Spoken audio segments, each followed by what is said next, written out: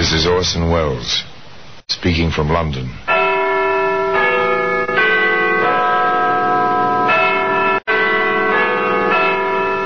The Black Museum.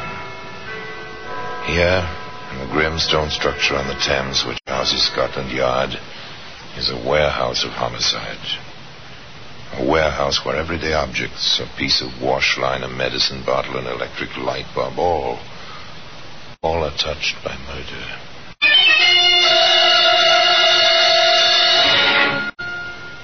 There's a telegram. That's a familiar object. Usually it says happy birthday or congratulations on your wedding or will arrive 10 o'clock train. This telegram was an urgent request to die. Take this telegram, miss, please. Yes, sir. Daily Star. Come at once. 4:30 train, Waterloo, Bournemouth Central. Something will meet. Sorry, sir. What is this? Car will meet. Today, this telegram can be seen in the Black Museum.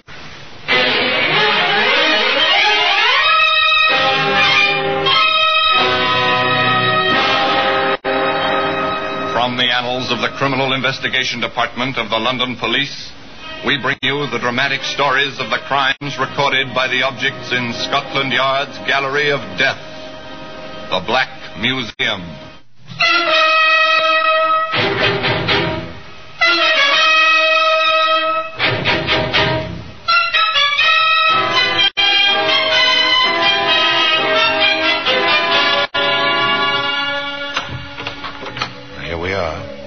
Museum. Scotland Yard's mausoleum of murder. Here lies death, arranged on shelves, in cabinets, ranked along the floor and on the tables. Death in many disguises. This oil lamp. This one was found in time. There were others before it in other places, part of a baited trap. A house cat leaped, knocking over the lamp. Flames flared. Arson. When somebody dies in such a fire, arson becomes the murderer.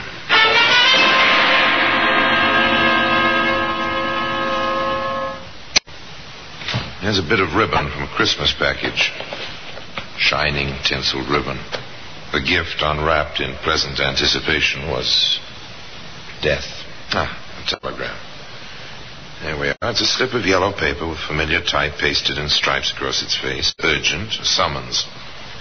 One day this wire rested in a closed handbag on a woman's lap. She was riding on a train in response to the wire. The men sharing the seat with her smiled and started a conversation. Going all the way to Bournemouth? No, I'm getting off at Boscombe. This train does stop at Boscombe, doesn't it? Well, I believe it does. I'm going through to Bournemouth myself, so I didn't pay particular attention. Your holidays? Well, in a way, I'm taking a day off to see some friends, then I'm going back to Southampton to catch a ship for a business trip. It must be nice to have a life like that. Oh, I don't know. Mine's very dull. Oh, well, then my guess is that, like some of the ladies I know, you find your gaiety in your hats. My one extravagance. Oh, yes. I've always liked a pretty hat. Just chit-chat on a train speeding southward from London. The gentleman contributed no information about his business. The lady didn't give her name. She did, however, volunteer. I'm going down to Boscombe to cook for some people. That's what I do, cook.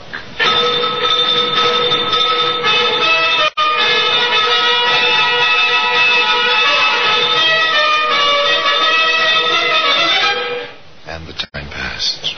Others entered the compartment of the train at various stops and left a little later, but that was all. And as the train slowed for Boscombe... Here, let me, miss. That bag looks heavy. I'll get it down for you. Oh, please don't trouble, sir. Oh, this is no trouble at all. There we are. Well, it's been pleasant chatting with you. Well, good luck on your new job. And thank you, sir. And good luck on your trip. Thank you, miss.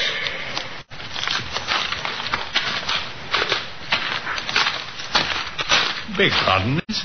Are you the new cook for the Eagans at Woodmere House? Yes, I am. Then this way, please. Mrs. Egan told me to watch for you.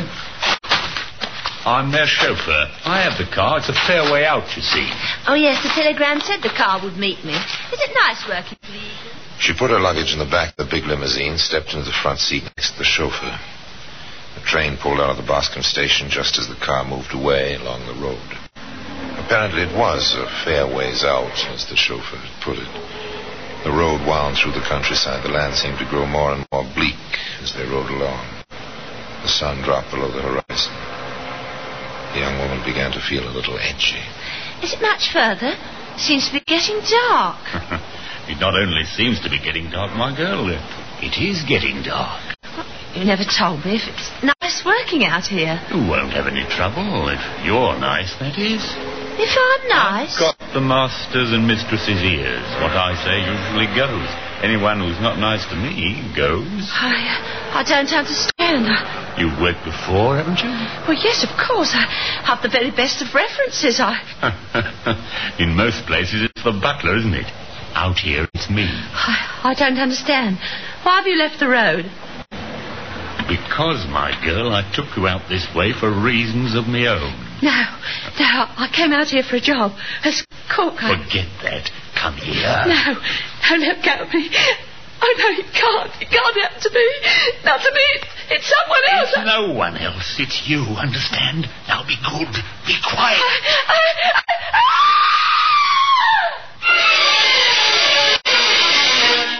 That was all, till the next morning. A farmer cutting across the empty fields found that they were not quite as empty as he'd supposed. Here, what's this? You sleeping, miss? She's dead. Or this be for the police?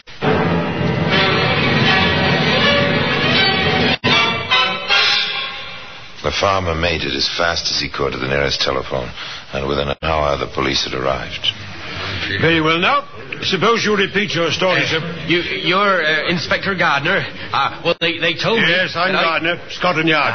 Go ahead. Well, I was cutting across the field, save a few steps, like, and I come on her, lying like that. I went for help. That's all, sir. You didn't touch anything? You didn't mess up the ground? Oh, no, sir, nothing like that. All right. Give the constable your name and address. Yes. We'll call you if we need you. Yes, sir. Thank you, sir. What do you make of it, Martin? One of those things, Inspector. Murder by person unknown. After a bit of a struggle, it looks like. Yes, ground's pretty well trampled. Any idea of the time of death? Medical examiner can't say yet, sir. My guess is sometime after 7 o'clock last night. The rain stopped around 6:30. She's not even damp, sir. Very good. I judge from the tire tracks we'll get the make of tires and the size of the car easily enough. Yes, sir. You have her handbag? Yes, right here, sir. Yes. Well, she had an identity card. Ida Matthews, Streatham, London. We can check that quickly enough. Hello? It's a telegram. Daily Star. Come at once. 4:30 train, Waterloo, Bournemouth Central. Car will meet you. Expenses paid. Egan, Woodmere House, Boscombe. Yes, I've seen this sort of thing before. What are the odds, Martin? There is no Woodmere House nor any Egan hereabouts.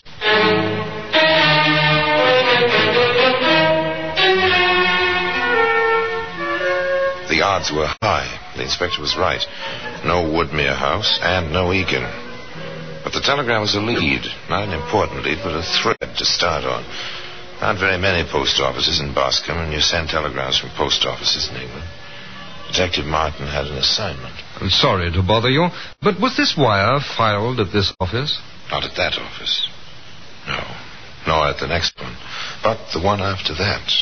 Yes, that's one of ours. May I see the original of the wire, please? Well, now, I don't know that I should... Scotland Yard, miss. My credentials. Oh, well, that makes it proper then. And since it was proper, Detective Martin returned to his superior with the original of the wire. Did you ever see such atrocious handwriting, Inspector? Oh, I can't say I ever have. Party can't spell either. No E in Bournemouth and expenses with a C in place of an S. Interesting. Martin, this'll be a long job. Check through Central Post Office and go at the Bournemouth area yourself. Get the originals of every wire over the past 6 months that have had bad handwriting and worse spelling. It's a long chance. Patience and routine. The two great strengths of the forces of law and order. And they pay off. Sometimes it takes months, sometimes only weeks. This time, it was 2 weeks. A triumphant Detective Martin returned to Inspector Gardner.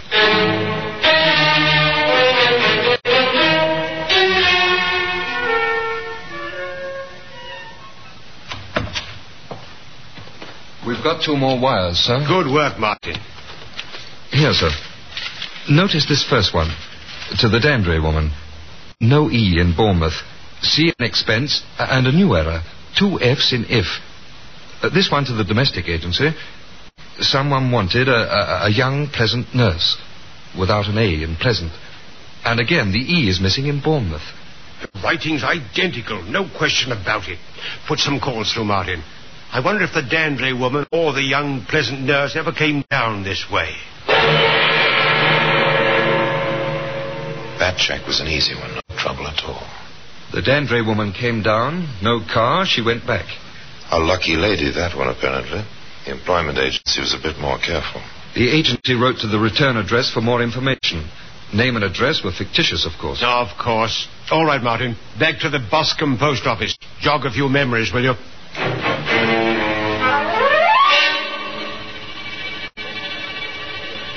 I see, miss. You filed this wire. I did. We get a lot of business through you, but I remember that awful handwriting. Do you remember anything about the person who gave it to you? Well, it was a man. I know that. Good. That's something. There was a... Let me think. No, it's all blank. Don't try too hard, miss. It'll come back to you. Here, let me read you the wire. Daily Star, come at once. 4:30 train, Waterloo, Bournemouth Central. And something here I can't quite make out. That's it. Car will meet. I asked him the same question. And he repeated the words like that. Car will meet. I'd know his voice anywhere. Why? It was that kind of voice. Smooth, too soft. Sent shivers over me. Do you remember the man at all? No, sir. You know how it is. Don't look at all the people who come in here. But I think, I'm not positive, but I think he had on a chauffeur's uniform. Patience and routine were bringing results. From nothing, except Ida Matthews' body, they built their evidence to a man in a chauffeur's uniform who couldn't spell. And from the tire tracks, they knew the make of tires and the length and width, and therefore the make of the car. Within hours now, every chauffeur in the vicinity who drove a large sedan of a certain make had been called into the police station. No, sir. On the evening of November the 11th, I was in London, sir, with my family. We lost a boy in the war, Inspector, and the whole family always gets together on Armistice night for that reason, sir. November the 11th, Inspector? Oh, I was off that night. I didn't have the car. No, the young master was permitted to drive it himself that night, seeing as I was having my regular night off.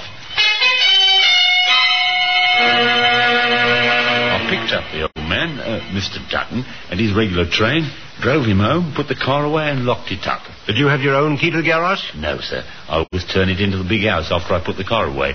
That's what I did that night, sir. And after that, Mitchell? I went into Bournemouth on the bus, sir. Had a bite and went to the cinema. You seem to remember all that very well.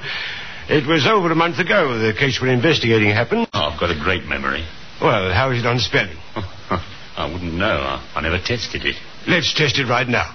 Take this pad and pencil and write the words I asked you to spell. No use, Martin. We shouldn't have let the newspapers publish those wires. Not one of these chaps spells those words wrong, and their handwriting doesn't match. Nothing. Yes, it's too bad, Inspector, to draw a blank when it looked so good for a bit. Yeah, that's about it, Martin. For once, we've drawn a blank completely. But that was not to be the end. Fate was to play a hand, and one of the strongest cards in that hand turned out to be the telegram. Oh, yes, this same telegram that can be seen today in the Black Museum.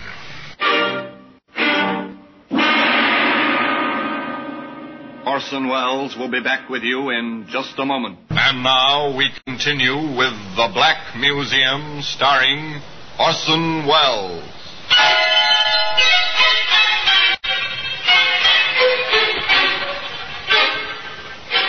They'd drawn a blank, The carefully built-up points which should have led to a vicious killer led nowhere. The pitiful and tragic story of Ida Matthews seemed headed directly for the unsolved file at Scotland Yard. How to account for what happened next? Chance? Stupidity?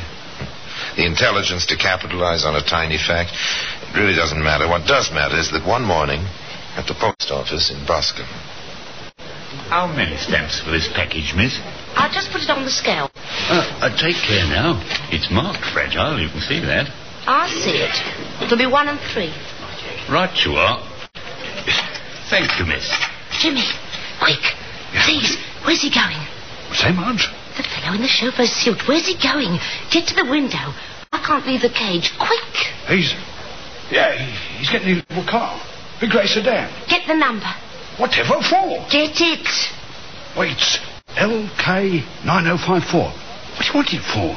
Ex-husband owes you alimony, eh? Oh, don't be ridiculous. That's the man who sent the telegram.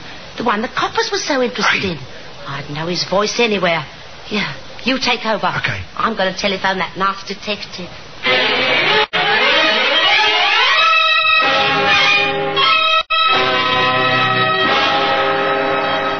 A chance. A coincidence. The young man might have taken that package. The girl might have forgotten the voice. Neither of these things happened. And a new lead was developed at the yard. Mitchell drives that car, Inspector. John Mitchell. Owner is Dutton. We had Mitchell in. His writing doesn't match and his spelling's fine. Well, the girl swears he's the man. Martin, can you picture a British jury hanging a man because a girl remembered his voice? No, such things aren't happening. But the points were added to the Ida Matthews file and held waiting their use. Patience and more patience. And more results. Inspector Gardner speaking. This is Sidney Harris. I'm told, sir, that I ought to give my information to you. It's on the Matthews case, sir. You see, I rode down to Boscombe on the train with her. Sidney Harris received a warm welcome at Scotland Yard. Sit down, Mr. Harris. Thank you. If I may ask, what took you so long? I was out of the country, Inspector. I returned just yesterday. Oh, go on, Mr. Harris. Well, you see, my business takes me abroad quite a bit. I had the opportunity to spend a night with some friends of mine in Bournemouth before I sailed the next day. That's how it happened that I was on the train. The Matthews woman was in my compartment. We talked a bit. I commented on our hair, just passing the time. I'd never have thought of it again, I suppose, if my ship had sailed on time, but it didn't. The steward brought aboard some late papers, which came out while we were still at Southampton. I saw them after we'd been at sea for a few hours. There was this woman's picture and the story. I understand. And now then, Mr. Harris, what information do you have which may be of help to us? Well, the luggage rack on the car, Inspector. It was a large grey sedan. How did you happen to notice it? Well, I watched her cross to the station platform. I saw a man meet her in a chauffeur's uniform. I watched her enter this car. Now, it happens, Inspector, that I design auto bodies. The luggage rack attracted my attention. It doesn't belong to that make of car. It's been specially fitted. You're a very observant man, Mr. Harris, for which our deepest appreciation. One point, Mr. Harris. Among these ladies' hats on the desk, which one would you say was Miss Matthews? Oh, this one, sir. That, Mr. Harris, is the hat we found beside Ida Matthews' body. At last, someone to establish that Ida Matthews had been met by a chauffeur at the Boscombe station. Which chauffeur? Yes, that's the car, the grey one. LK9054. That's the luggage rack I was talking about. But what about the handwriting and the spelling? Ask the License Bureau for Mitchell's application for a driver's license. I want to see the handwriting on it. Within a day, the application lay on the inspector's desk, beside it were the originals of the wires with the misspelled words. Well, Martin? Not much doubt about it, is there, Inspector? The experts will testify for us, Martin, but I'm satisfied. Get your hat. We're going to pick up Mitchell.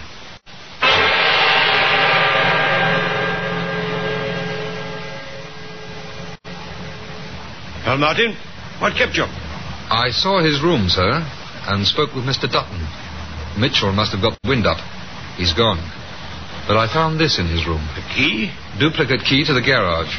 Mitchell had access to the car any time he wanted to use it. And Mr. Dutton tells me he was on the verge of calling us when I walked in. Mitchell Mitchell is paying the expenses of his little trip with forged checks. That does it, Martin. Let's get back to the office. Now the vast interlocking network of police authorities and police communications went into action. All across and up and down England, the teletypes carried the message. Bournemouth to all stations. General alarm for one John Mitchell.